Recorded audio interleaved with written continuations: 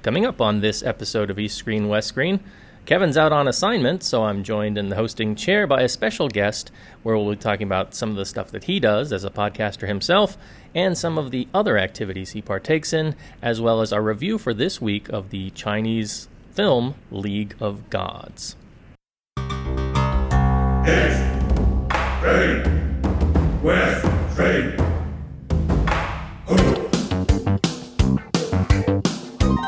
This is East Screen, West Screen with Paul and Kevin, where if films were food, they'd be full of it.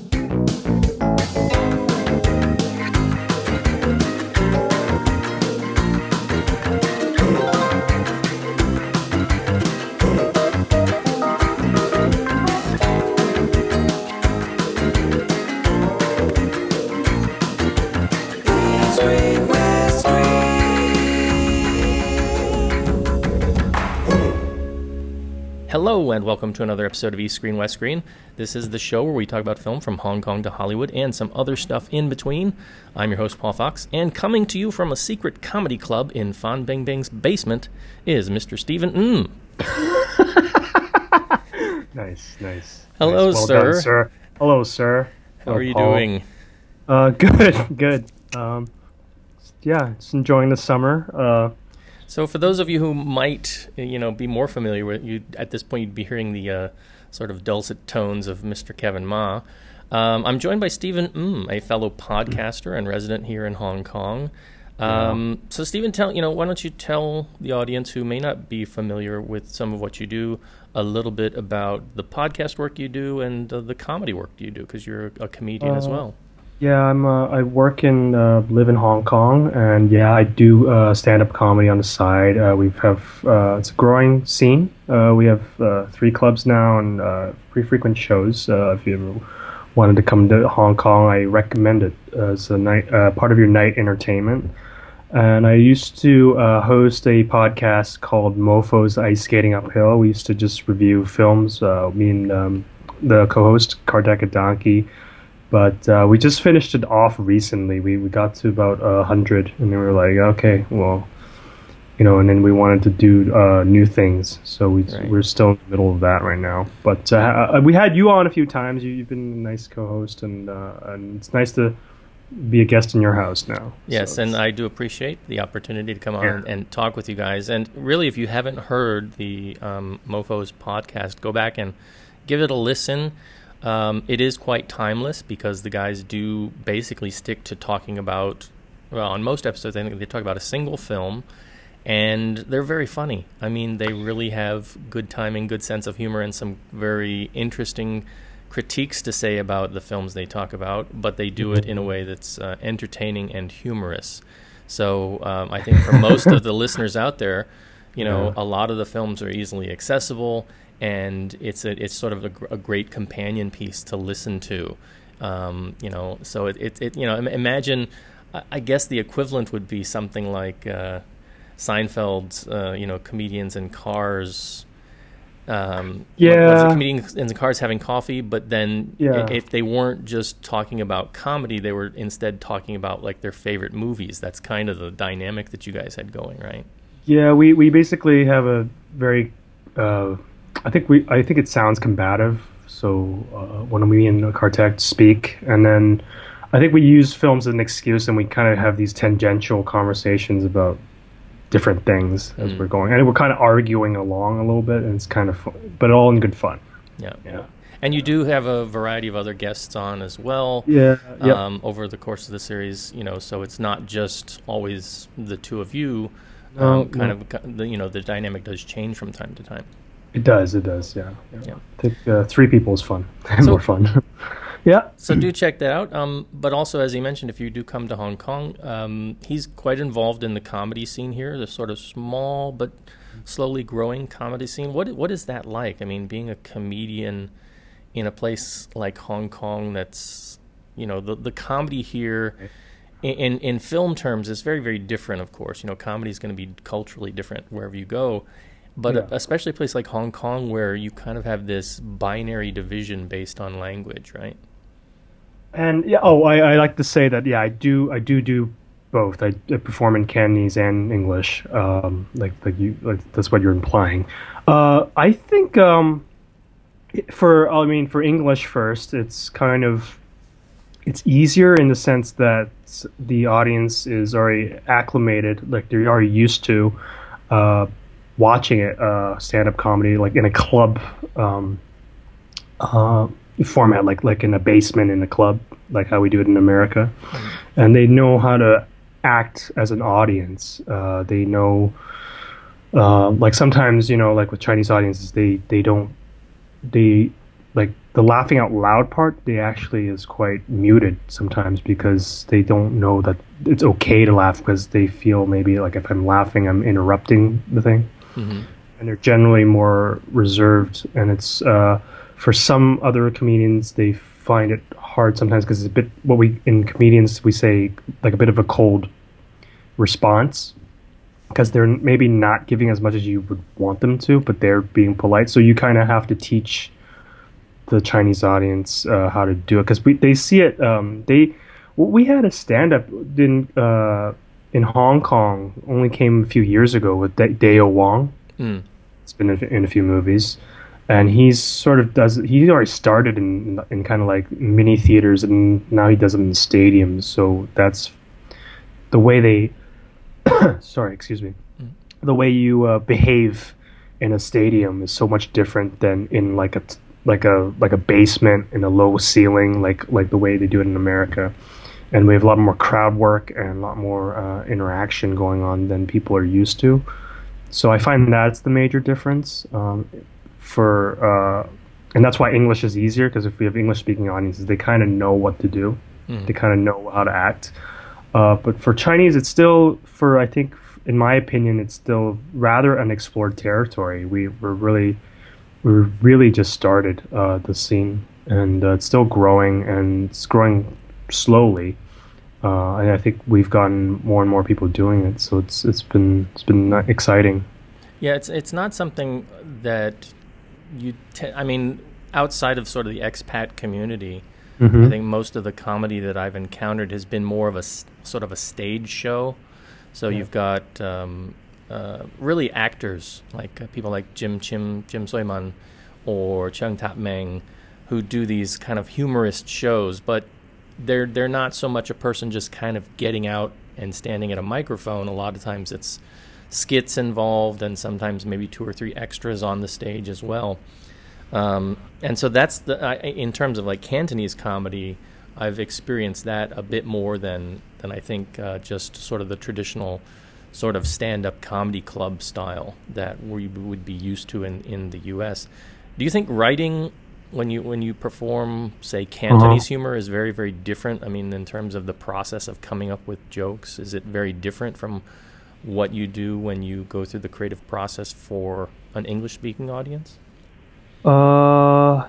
Yes and no. Depends on the content of the joke, but I do believe, like what I've done, like having explored doing both at the same time. I recently did a show where I did like an English set, and then we had an intermission, and I did a Cantonese set right afterward. And I do find that there's personality in language. So what a culture cares about or sensitive to, or what they find is humorous, or their wordplay can be very different. It can change. There's a lot of variables there that will change the entire soup or the air of the place when it's when you're making jokes. But I think if you find there's universal stuff to do too. They'll connect, and I think like say something like what's a funny sound is probably different in different languages, and then wordplay is definitely different. What's current is probably different, because Hong Kong, it's its own community in a sense. Like it has its own personality. There's a Hong Kong personality, and I think it's different from the English speaking personality. Right. Does that make sense? Yeah. Yeah. For somebody who lives here, I think it does. I think I try and tell people when they come, or people who haven't visited, that Hong Kong, even though it's basically like a big city, there are different, they're like completely different cultures almost. You've got sort of Hong Kong Island culture, on Hong Kong Island itself.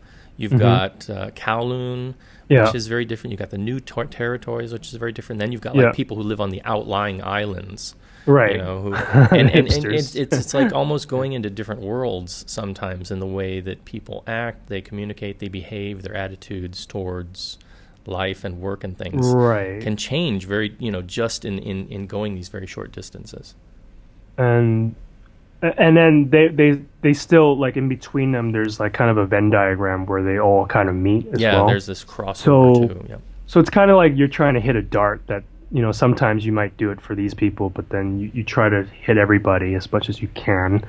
And it's very, it's, what I've found about it is writing Chinese material, you have to be more calculative about it.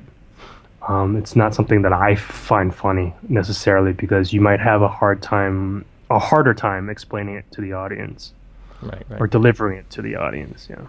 Now, for people who also don't know you that well, you do have your foot, or had your foot in films and film production, right? You've worked on in a couple positions on local films. You've done some indie work yourself. Yeah. Is this something that you want to sort of branch out into further in the future, or did you kind of get a taste for it and think, I'm going to stick with comedy and doing something maybe a little bit more in line with with what you want to do? For now, I actually really like comedy. I really like that feeling of the live experience. Comedy, doing stand-up comedy it's probably the most fair out of every art form, I think, in that sense that, like, it's all you, it's 100% you can't hide anywhere. You just stand on stage, there's no context to protect you, you're not in a costume, there's no script. Do you know what I mean? Yeah. So it's all you, and then you're performing your own material that you're writing, and if you get them laughing, it's 100% yours. And if you don't get them laughing, it's also 100%. I like the justice of that. And when you think something is funny, and then if you can present it in the right way, and people see it, you connect right away. And I really fell in love with that, because in film, you really have to do a lot more calculating, and you don't know if it'll work. Right. That's why I think comedy films are so hard because they can't, unless you test them 2,000 times. Right. Which I think you should, maybe, but it'd be harder to make. So I really, for now, I've kind of fallen in love with that live experience. So I just kind of try to get on stage as much as I can in both Chinese and English for now. That's kind of exciting. Yeah. And do you gravitate towards sort of working out your jokes in advance, or do you prefer more of the sort of improv approach, or do you have a style that you have a lot locked onto, or do you kind of are you still feeling for your own sort of tone? I like what I've learned is when I started, I just kind of, you just write jokes, and like they're like one sentence or like two sentences, and then you go up and you tell them. But that's one level. But I think now I just kind of share weird thoughts, and I don't really write it out. I just say it to myself many times, and then I'll just go up and say it, and then you kind of hear like how they want to hear it. They'll tell you, the audience will tell you, like, if they like it or where it falls short. So they kind of help you cut it. So I guess I kind of just go up and tell them, and then I just kind of listen to their reaction. I just adjust from there. It's very verbal. It's very and I'm kind of always sputtering through it. It's not precise, and so I that way I like doing like that. I think that's the style for now. When I started, it was actually more like a nerdy geeky humor, kind of like I would read like poetry, and they'd be like kind of these insane college. I was like a college kid making jokes, essentially. But now it's not like that. I'm an old man now. Right. So you've evolved over time. Right? I've evolved, yeah. Right. Okay, excellent. Well, as we get to the sort of wrap up for the episode today, I will have Stephen put out some of the links where you can find out more about him and some of the shows he's doing, as well as maybe seeing, if you're not in Hong Kong, I think he's got some of his stuff up on YouTube as well, so you get a chance to see him actually doing some of this very good work. Why don't we take a short musical break, and we'll come back, and we're going to actually talk about a film that maybe has some comedy in it, although it might be unintentional. And we're going to talk about the big sort of summer blockbuster coming out of China, the CGI spectacular League of Gods.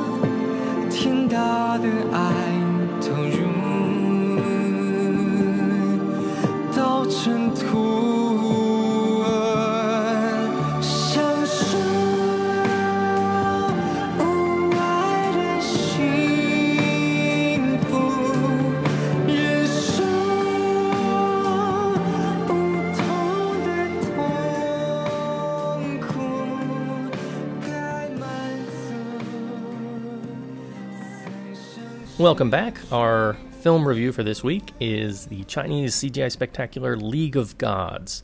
The story here is actually a story taken from a somewhat famous novel called The Feng Shen Yang Yi by Zhu Zhonglin. And this is something that's, I've seen this in multiple iterations. I think there's like a very popular sort of online app-based MMO game with the same name and the same kind of characters, though it's not taken from this film. So it like many famous sort of Chinese fantasy stories like The Monkey King and others, this has been something that's had iterations over the years. The basic story, though, is when King Zhou threatens to wipe out the last remnants of the Daiji tribe, a group of heroes led by Lei, the last descendant of the Wing tribe, go on a quest to retrieve a magical sword. This is the only weapon capable of defeating King Zhou. And King Zhou himself, he's kind of this heavenly emperor figure, but he's been kind of possessed by a big black dragon. So he's kind of got like this, I guess, like a split personality thing kind of going on, right? In the original, so this story is based off of they mythicized a historical event about the ending of this kingdom, basically, because this king in history was seduced by his concubine, I think, and she ran him, and then he ran things, and then they just took that story and made a mythic version of it with gods and stuff. So in the story, she's actually a fox spirit, because in Chinese, like a fox is known to be devious and cunning, so that's what she's supposed to be. She's supposed to be a fox demon, but we've seen the fox demon too, right? In Painted Skin before, and Painted Skin. Yeah. Right? So that but in the film it's a black dragon. I don't really understand, but they still call her a fox. Yeah, that was although her tail is very serpentine, more so. No. It's yeah. We'll talk about that more, but yeah, that was a good intro. I think so. As far as a lot of big actors here for Hong Kong, we have Tony Leung as the King Zhou, and Fan Bingbing as the queen, or the woman that seduces him, and a few more. Jet Li's in it. Yes, Jet Li. As a kind of, he doesn't star in it. And then we have Louis Koo, who's on the King Zhou side, and Angela Baby's in it, and Wen Zhang, who I like, who plays Ne Zha, who's a god, basically. Yeah. He has 6 arms. He's on wheels. Yes, the fire wheels. Fire wheels. I'll have a lot to say about him a bit later. And also Sure. Jackie Hung as Jackie Hung, who is the son of producer Charles Hung. Charles Hung, yeah. A somewhat controversial figure in Yeah, the filmmaking world. Yes, he's. They say he's a gangster. Yeah. But he's and he's also in God of Gamblers. He's the badass assassin. Yep. Remember, he can shoot, can kill everybody. So you don't want to mess with him, right? You don't want you don't want to mess up with him on film or in life. Yes. So what was your takeaway from this? The general reception anytime we see one of these sort of big China CGI blockbusters tends to be pretty negative, because a lot of times they're throwing money at the CGI, and most of the time it doesn't work very well. I mentioned before that I was very impressed with The Monkey King 2 earlier this year. I think that That was the Aaron Kwok sequel. Yes, yeah. Where they replaced Donnie Yen, right? Right. He replaced Donnie Yen in the title role, but in terms of the CGI, they really did a very good job of depicting things like a Chinese dragon and some of the other things that traditionally would have come across as very sort of PlayStation 2-esque looking, right? Okay, I see what you're saying. I haven't seen that movie. I saw the Donnie Yen one. Yeah, that one was atrocious. Like special effects wise. Yeah. It was way for that one. The green screen was really bad, and some of the animated mythical creatures just didn't look like they fit in the space, and they really made dramatic improvements in the second film. And from what I'm told, the director got more money and he got a lot more freedom to do what he wanted to do. So I'll say this: League of Gods looks better than that first Monkey King. Yeah, and I think it incorporates this thing that I saw with the baby version of Nurja. Is that they use similar technology from that Monster Hunt movie that I didn't see as well. And the whole film takes from like superhero and fantasy aesthetics. Does that make sense? From Hollywood? Yeah. So, for example, like you have a guy with wings, he's flying. Like the way they shoot their powers. Like one shoots electricity, and there's a part where like somebody that they have a creature that looks like an orc from Warcraft. Yeah. So there's aesthetics like that, and they're using similar film language, and it's kind of cool to me. Now, the way I saw this film, I saw this one actually a week early because I was in mainland. I was in Fuzhou, and they have 4DX. Oh, they actually have it here too. I just found out. So I saw this movie in 4DX in Fuzhou for like $60, like 60 kwai, which is pretty good. And I think that is the way to see this movie, because have you seen a movie in 4DX? No, Paul? not yet. So do you know what it's like? Not really. I mean, my assumption is that it's going to be a bit like an IMAX experience, only not in terms of such a large scope for the screen, right? No, it's like a mini more version of IMAX, but it's like IMAX, and then you get into the chair. The chair is kind of like that Star Wars ride in Disney World, like where it rocks back and forth. It can pivot, it can turn and twist and stuff.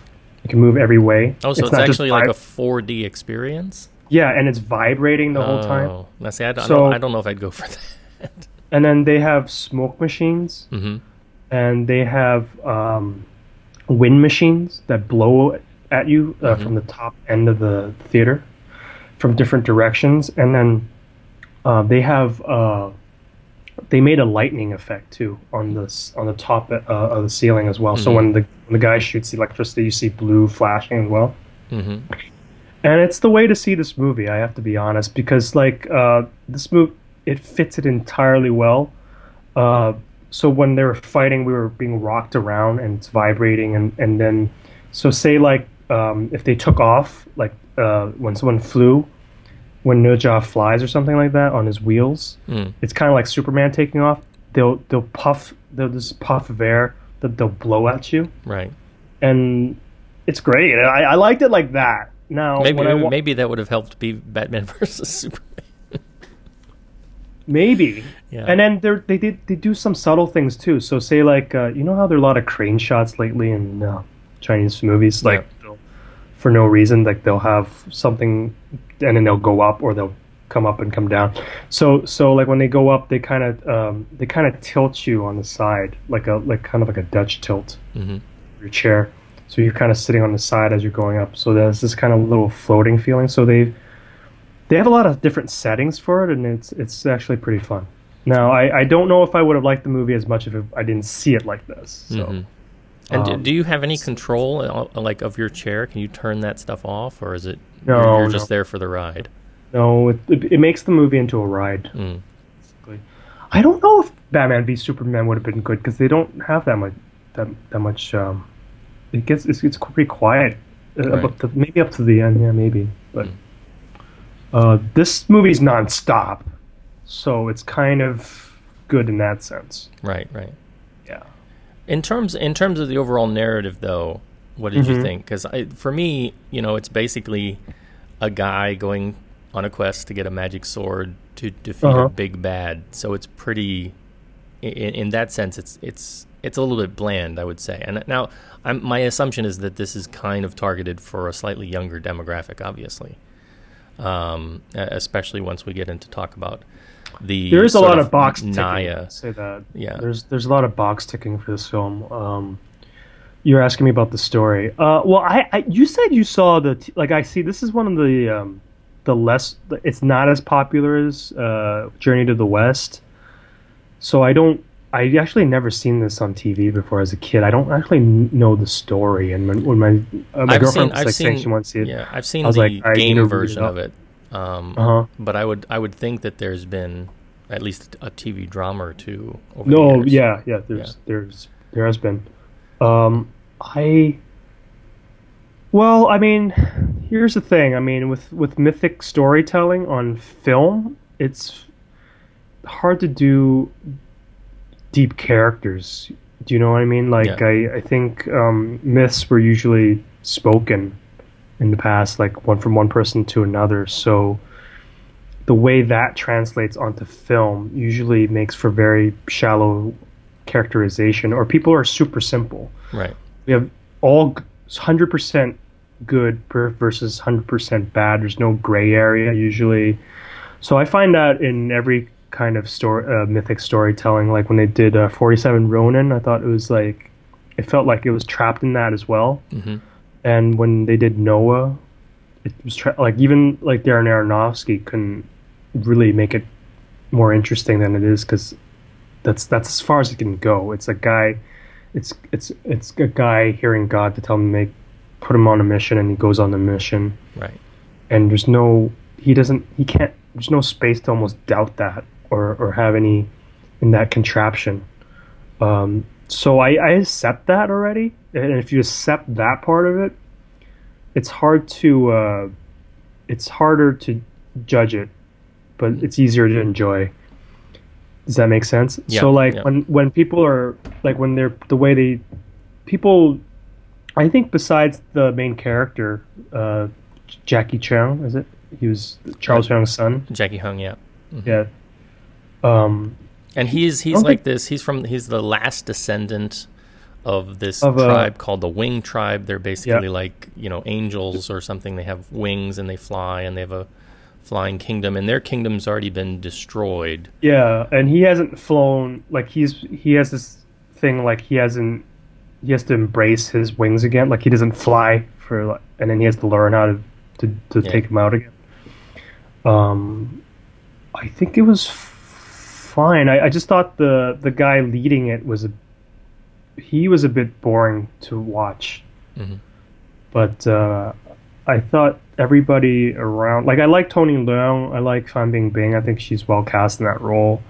Oh, they had when she came out in my theater, they had perfume. Oh, so you can smell like very smell-o-vision, yeah, prostitute perfume or something.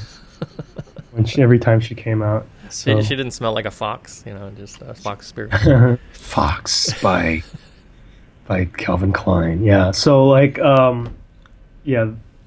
that could have been an endorsement there. Right. But I think so. The story doesn't bother me. I just think the guy going through the story was a bit boring because he seemed kind of bland.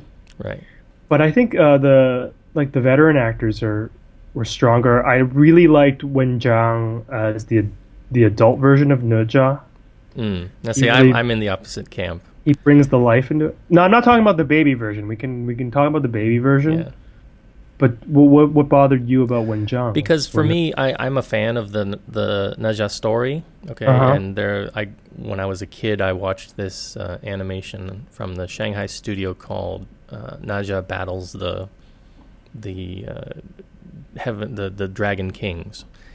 And basically, what I think they did is they kind of took a segment from that story and just redid it here.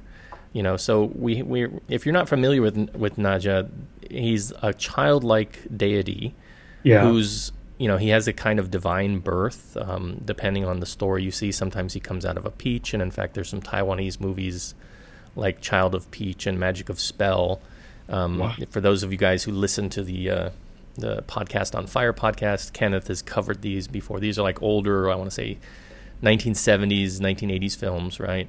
That cover this sort of child deity. And so he's supposed to be like powerful, but also have a sense of innocence, or in some cases mischief to him. And so they go for him here as he's done in sort of CGI. And there's a little bit of almost a uncanny valley at times because you have to get used to the look. But the look, I think, is really taken from traditional Chinese art. So for me, it kind of worked really well. And I really liked the child form. And the fact that they had him shift to an adult form for part of the movie, played by Wen Zhang, I was kind of disappointed because for me, Wen Zhang did not embody, Ne Zha as, and he's been done. I mean, there's a Shaw Brothers movie where one of the I can't remember the actor's name, an adult actor played Ne Zha before. It's been done before, but I was so happy to see him. In this I know what you're talking about. This sort of childlike, mischievous version that I just wanted him in that form all the time. But one thing that they end up doing, and it kind of felt like filler for this story, is basically he swims back down to the palace of the Eastern Sea Dragon and causes havoc again, right? This is a second causing of havoc because that's what he does in his origin story. He goes down and he rips the spine out of the prince, and he uses that as kind of like a golden lasso / whip thing. And he causes havoc for the king. And so he goes down and they recreate that here. And I thought that was great. That was sort of like my favorite part. And, if Kenneth's listening, he'll be happy to know that the tradition of face pissing for these sort of Ne Zha films continues because they really go all out in that scene. I've noticed that. I didn't bother me because there's this thing with peeing in Chinese myths or storytelling that it's used as a source of humor. And I'll give you an example. Like in Monkey King, there's one part where he tries to outrun the goddess. And like Monkey King he just basically goes to the limit of the universe, and he sees like a mountain, and he pees on it, and then he comes back to the is it the Buddhist Godiva or something like that? Like the lady that's talking to him, and then she opens her hand, and you see that she peed on like one of her fingers or something like that. Yeah. So he never escaped the palm of her hand. And I do think it's used as a source of humor in that kind of storytelling that I've seen. Like I've seen it in writing, I've seen it in children's books, so it's kind of okay. And I guess we think of pee differently in the West, and then it seems gratuitous or something. But I think the big difference here is they kind of go for almost like a fire hose effect. It's really powerful, but it's funny. He pees like a camel. Yeah, it's really funny. It's like a little baby. The baby didn't bother me. I could see it being annoying, but to other people. No, I thought it was good. I thought it was actually cute, but it worked well to sort of embody this super spiritual child, much more so than I think if they just cast a human kid, right? If they would have done in the 70s or the 80s. So this is a case where you actually prefer if you stayed a CG character. Yes. I see. That's the thing. I liked him so much as the child. I was kind of annoyed when he would pop up as the actor Wen Zhang, and I know bring Wen Zhang in because he's a big name, and he's going to add gravitas to the cast list, and he's going to pull in a certain demographic of ladies, and that's all fine. But I would have been happier had they just kept him as the CG child the whole time. Let me ask you this. This reminds me of the Hulk, actually. It's kind of like when Bruce Banner turns into Hulk. Do you see do you feel that disconnect? Well, I mean, like when the baby turns into Wen Zhang. Do you feel better watching, the Hulk smash or Dr. Banner talks?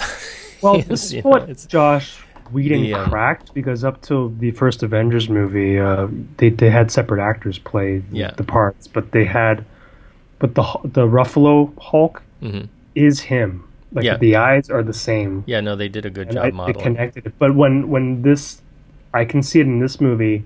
When the kid became Wen Zhang, it felt like a different person. Yeah, they didn't do a good connection, and I wanted to see the kid version at the end, right, in the big sort of finale fight. I think he technically would be more tactical if he was smaller. Yeah. But that character, I mean, in whatever form, I think is the price of the ticket for me, because he kind of breathed life into this. Like I think that character, I don't know, he's somehow compelling. He's cute and he's combative. He wants to fight things, and he's kind of innocent as well. So you kind of gravitate to him. So I think he takes the show away from the main character. Yeah, definitely. We also do have Wong Xiaoming. Who's kind Erling of Shen, but we don't really get a lot with him. He kind of just goes off, finds his armor and his dog, and shows up at the end. No, you don't even. He just comes back to him, already fully formed. So like when they release him, like he was captured in a way, and then he just runs off to his own adventure that's off screen, and then he comes back later fully formed. I was curious about that. Yeah. I wonder how long is this movie? I've got it's 109 minutes. Yeah. Okay, if you gave me, I would have sat there for maybe 10 more minutes or 20 minutes, maybe 15 for that. And there may be that footage out there. They may have made the decision to cut it for whatever reason. Do you feel that? I feel like it's a cameo for some reason. I don't know. It's because that's such a popular character too. I mean, that's a character that has been spun off into Dragon Ball, and people know that character from games and things.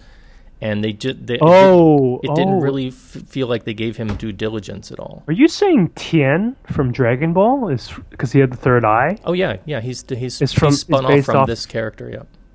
And this is a character who's also, like, Naja fought the Monkey King, and he's shown up in other points of mythology too. So he's not a lesser character in any way, but he gets shafted in this thing.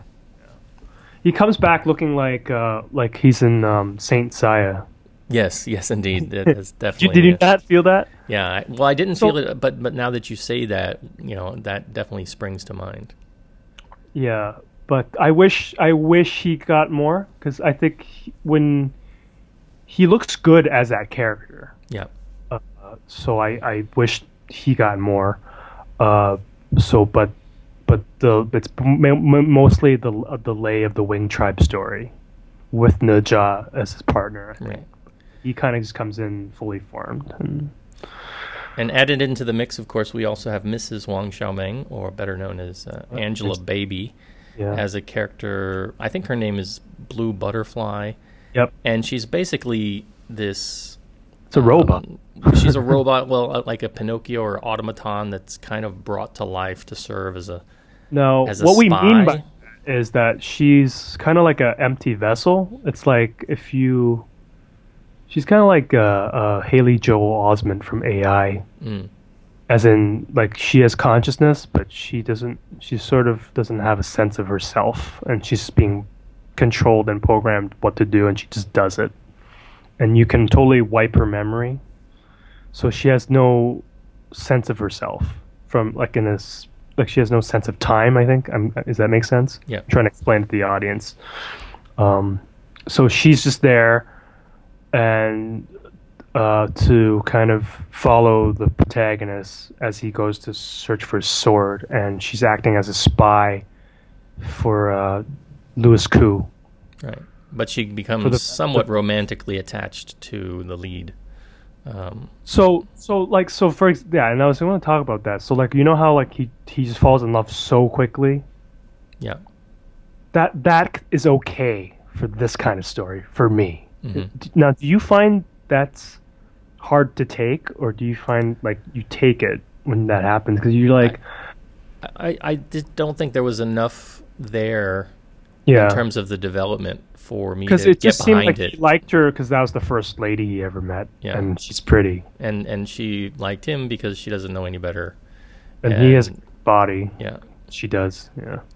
You know, and But again, I think if you're a younger, if you're a 13, 14-year-old, you're going to look at that and go, whoa, that's going to work for, you're not going to really need a deeper development than that. And I think that's really the target, the key target demographic they were going for with this, for the most part. Yeah. Sure.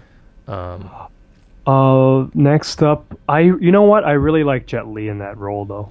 yeah, Jet Li gets the Benjamin Button curse. So he's in history, he's like the strategist for the good guys, for the country they're attacking, and they made him basically into kind of a.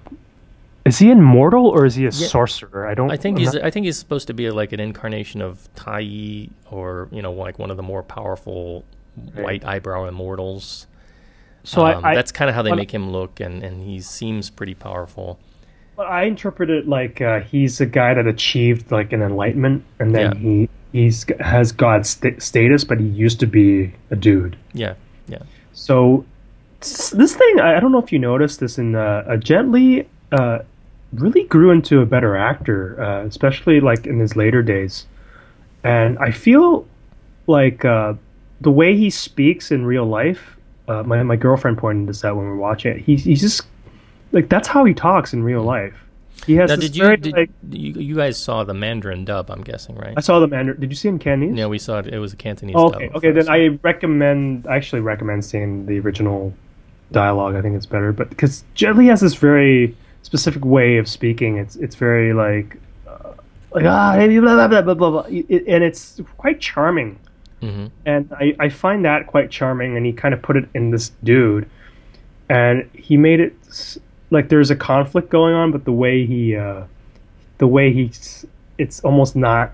He's so chill about it, and it just makes it cool. So I mean, he didn't do that. That's not how he played Wong Fei Hung, for example. So I thought, okay, this is quite a charming way to play this guy, and I kind of like him in this role. He's kind of a supporting part, would you say? I don't know. You can say even a cameo, but they do give him a little bit of action. I know that on some of the forums, people were like wondering, is he just showing up as an old man for a second, or because he's said, he's multiple times in the past that he's kind of done with action, and then every couple of years he comes out with another action film, like cameo, but he doesn't really fight that much. Yeah. I think he has a thyroid thing going on right now, doesn't he? He has. I don't know. It could be. He's sick with something. I saw a picture of him, and I don't know if this is just paparazzi, but they were saying he had like some thyroid problem or something. So he's treating something. But he looked all right in the film. I don't know. Yeah, he looked fine. And one of the things he's doing, at least in terms of taking on roles, is if you look at, for example, like the last couple movies he's done, Sorcerer and the White Snake, or Flying Swords of Dragon Gate, Badges of Fury, to a smaller extent, something like The Expendables, right? Or even this is he's kind of stepping back and he's taking on these more these characters that are more mentorish and letting younger actors kind of come to the fore, which is something that I've argued for a long time, that I think, somebody like Jackie Chan, this is a transition he has yet to make. He still wants to be the center of attention for films that he makes. And I'm always very appreciative when an actor, who's been in the limelight says, okay, now I kind of need to be here and shift the kind of roles I've taken in the past, right? Yeah. Did you see? I haven't seen him in that movie. Actually, Wen Zhang is in it. I think he plays someone who's like mentally disabled, and Jet Li plays his dad, and they go to an aquarium. Ocean Heaven. Is that a good movie? Yeah, it's really. Because I heard really he was good in that. He's very good in that. Yeah. He doesn't punch one thing in that. It's nothing like that at all. He has like glasses, and he's just kind of nursing his son, right? Yeah. His son? Yeah, basically. So. I don't know. I thought I started seeing that shift when he did Danny the dog. Mm-hmm. To be honest, I was like, oh, he really wants to say something.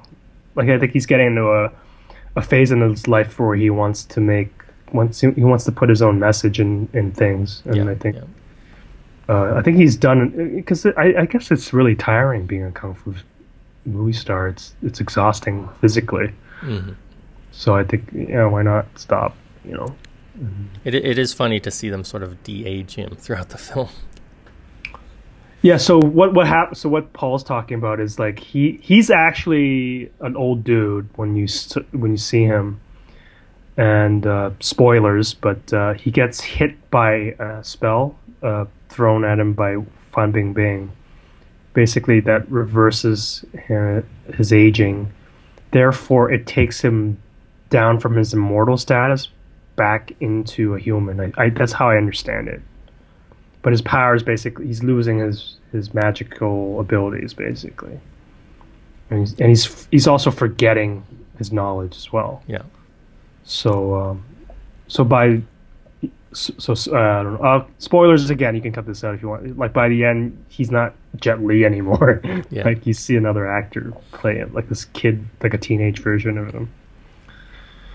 Yeah, and ultimately this builds to, I guess, a very sort of traditional climax with a sort of big bad as the Emperor orders the assault on the final stronghold of the Daiji tribe, and they get back, they fight, and then the film does something that was a little bit outside of my expectation, in that it pulls a kind of Empire Strikes Back move, in that it just kind of ends and it leaves things hanging. I was kind of surprised by that, to be honest. I thought this was just one contained movie. Yeah. But at the end, you're like, oh, it's a two-parter. Well, we hope. I don't know, because they've done this before. It seems like it. Well, they've done this before. They did this, I think it was with a Jet Li movie, in fact, where, was it Semi-Gods and Semi-Devils, or the Kung Fu Cult Master, where they set it up to plan for a sequel. I think it was Kung Fu Cult Master. And then the film did poorly, and they never made the sequel. So all you have is sort of this first film that ends on a cliffhanger, and there's no resolution to it. It's like Days of Being Wild with Tony Leung, like combing his hair, and then we never see him again. Yeah. So I'm hoping that at least this film does well enough that they'll decide to, if they haven't already done it, it might be that they've already filmed it. I'm not sure. Do you know how is it done? Because we did see it. I think people enjoyed it where we saw it. I think people laughed, and I mean I saw it in a very intense version of it, but I saw it the day it came out, so I couldn't tell. I mean, it seemed to be a fairly I'd say 75% full. Mm-hmm. When I went to it. I went to it the day it was released in Hong Kong. Uh-huh. So, I've heard it's getting, somewhat mixed response in terms of ticket sales. But with stuff like this, it's always hard to tell because, do you think people in Hong Kong like movies like this, though? It's hard to say. It's hard to say. I think that if it's done well and it gets good buzz, then people will go see it. But I think if they think it's just another sort of co-production being forced upon them, that many may not be pulled in by it, because there have been so many of these in the past where the effort really just hasn't paid off in terms of what the look of the film or the sort of the CGI. But I'm okay. It wasn't a terrific film, but I definitely want to see the resolution of it. So I'm hopeful that they can get further with it. And for those who do get a chance to see it, do note that there is a mid-credit sequence, but nothing at the very end. So. Oh, remind me what it was again. I did see it. It was.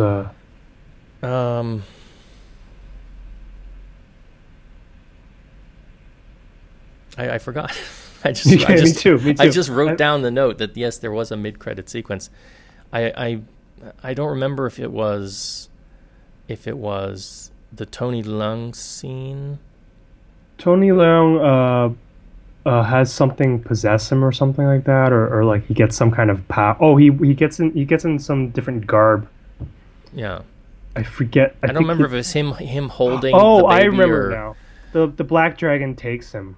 Oh, yeah, that's right. That's right. Yeah. And then he's, I believe what's possessing the fox spirit, or Fan Bingbing, is possessing the king as well now. Right. That's how I understand it. Right. Did you have a favorite, set piece or a sequence? Yeah, just for me, it was the undersea.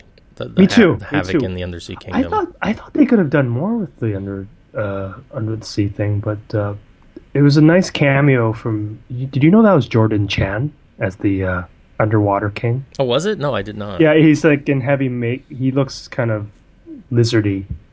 Yeah, I did not recognize him at all. He was the king, East Sea Dragon King. He's the Sea Dragon King, and he's like he wants his son back. Yeah, and that was so okay. Yeah. So, what would be your sort of final thoughts? Final thought on it? Yeah. If you can see it in 40x for $60, then goes. It's really enjoyable. I probably would never watch it again. Here's the thing. I think you can go through this movie picking it apart for characterization, and you can probably see a lot of stuff that you've seen before from Hollywood movies, and you might get this feeling like, oh, they're copying it from there and they're using it.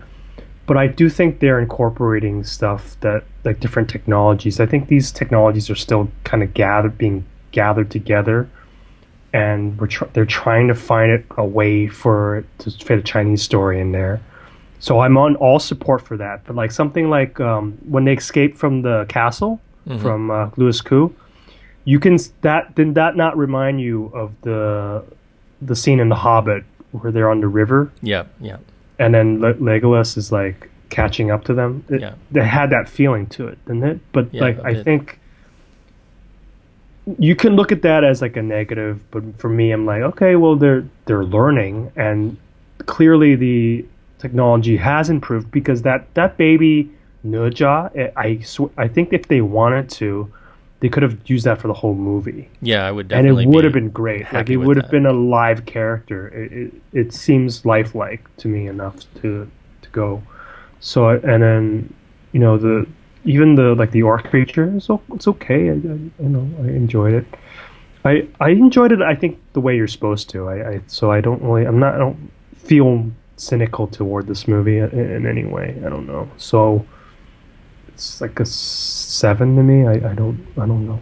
Yeah. I like to see the end of it. I care enough to see the end of it. Yeah, I think I put it at about a 6.5, just because I'm not a big fan of cliffhangers where I don't know that I'm getting a I wish they wrote here. like part 1 or like volume 1 or something. Yeah. Then, but I was like, oh, okay, and then I don't know. Fan Bingbing is really beautiful. Angela Baby plays Angela Baby like a prank person. A mannequin. She is kind of she is one. And I wish Charles Heung's son could carry a movie better, but I don't know. Maybe he could one day. I don't know. Yeah, I think he was in. He's probably the weakest one. The Tai Chi movies with Angela Baby, if I remember correctly. Oh, is he? The comedic ones? I think so. I might be confusing him with... I remember Stephen Fong directing that, right? Yeah. No, it's not in his filmography. I must be confusing him with another guy. But, it's fine. It's kind of throwaway for the most part, but for me, if you're a fan of like Naya or any of those stories, it's definitely worth checking out. I was charmed by it enough. Like I like Tony Leung in that role. I like Jet Li in that role. There's a lot to like here. It's too easy to be cynical to it, I think. So. Yeah. No, I think the point. I do agree with the point on. They're getting better at certain things, and eventually they'll get to a point where they're really great at doing these kinds of things. And I think, well, as I said, I kind of had that feeling coming off of Monkey King 2. I mean, Monkey King 1 was more of an experiment. Monkey King 2, they knocked it out of the park. So for example, just from talking to you now, like the way you felt about the first Monkey King with Donnie Yen, and you said the CGI wasn't very good. You didn't say that about this movie. This movie, the CGI is good enough to not be distracting. There was a couple parts where I think it was a bit uneven, but in terms of the overall scope of it, I think it was definitely better than average. I mean, comparing it with maybe Monkey King or last year's Zhang Kui and the Snow Girl and the Dark Crystal, that you can definitely see lots and lots of progress. So. We're in the weak spots for you for this movie, because I know they probably have different companies working on different sequences. They had. I was looking at the end. They had dozens of different creation houses. The slide sequence when they're escaping in the beginning, I thought was a little weak, and the ships. They have these like flying ships that the armies are kind of invading on. It kind of looks like those flying ships from Thor when they in Asgard. Yeah. I thought those were a bit weak at times. Some of the green screening in a few places was a little bit off at times. But like I said, you've got extended sequences, like the extended fight sequence at the end is very good. The extended Naya sequence is excellent. So, it kind of, it's a little bit of a roller coaster, I think, where you've got some really great stuff. You've got some stuff that doesn't work so well. It's not The Legend of Zoo, let's put it that way. No, that's definitely not. They've come a long way. That was. Have you seen that film? Yes. It was a long time ago. Yeah. Okay. There's also Louis Koo. Yes, indeed. With wings. Yeah. I don't know, 7. All right. Probably watch it in theaters. Never see it again. That's what I would suggest. I don't think you could watch this on your computer and like it. If that'd be a different experience. Yeah. VCD is not advised. No.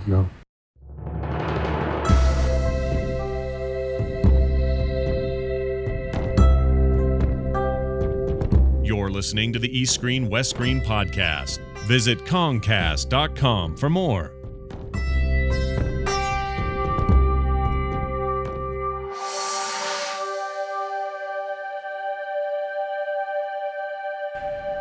All right. Well, you have been listening to the East Screen West Screen podcast. Our theme music was composed by Rob Jabor of Schnauzer Radio Orchestra. Research has come from a variety of sources, but primarily lovehkfilm.com and the Hong Kong Movie Database. We also get a tremendous amount of moral support from listeners like you. So if you would like to be part of the show, you get in touch with us via the website at kongcast.com. You can catch us on Twitter, twitter.com/Kongcast. Our email is eastscreen@gmail.com, and you can find us over on Facebook at East S West S. But I do urge you to go online and check out our very gracious host today, Mr. Stephen. Sir, where can they find out more about what you do, the work you're doing, and all of that good stuff? I guess Twitter at NGCHIKIU. That's my Chinese name, MChiQ, NGCHIKIU. Which is great. Now I have to start posting again. I don't do anything. But you do. But I will start posting shows again. You do announcements on Facebook when you're doing comedy shows. Yeah. And do you have post stuff on YouTube, right? I used to. I'll put a few up again. Mm-hmm. You know what? I'll do that next time, and then I'll stop. Well, so he he is out there. You can check his feeds But and find his work. Where I'll be performing, you can check out is comedy.hk. We have open mics and frequent shows, and also stand-up -HK. Excellent. Yeah. All right, our next episode, 202, we're going to be talking about Suicide Squad. Suicide Squad. So all of that and more on our next show. Until then, this is the East Screen, West Screen podcast saying, never make Naya angry. You won't like him when he's angry. And we'll see you next time. Nerdjar? Okay.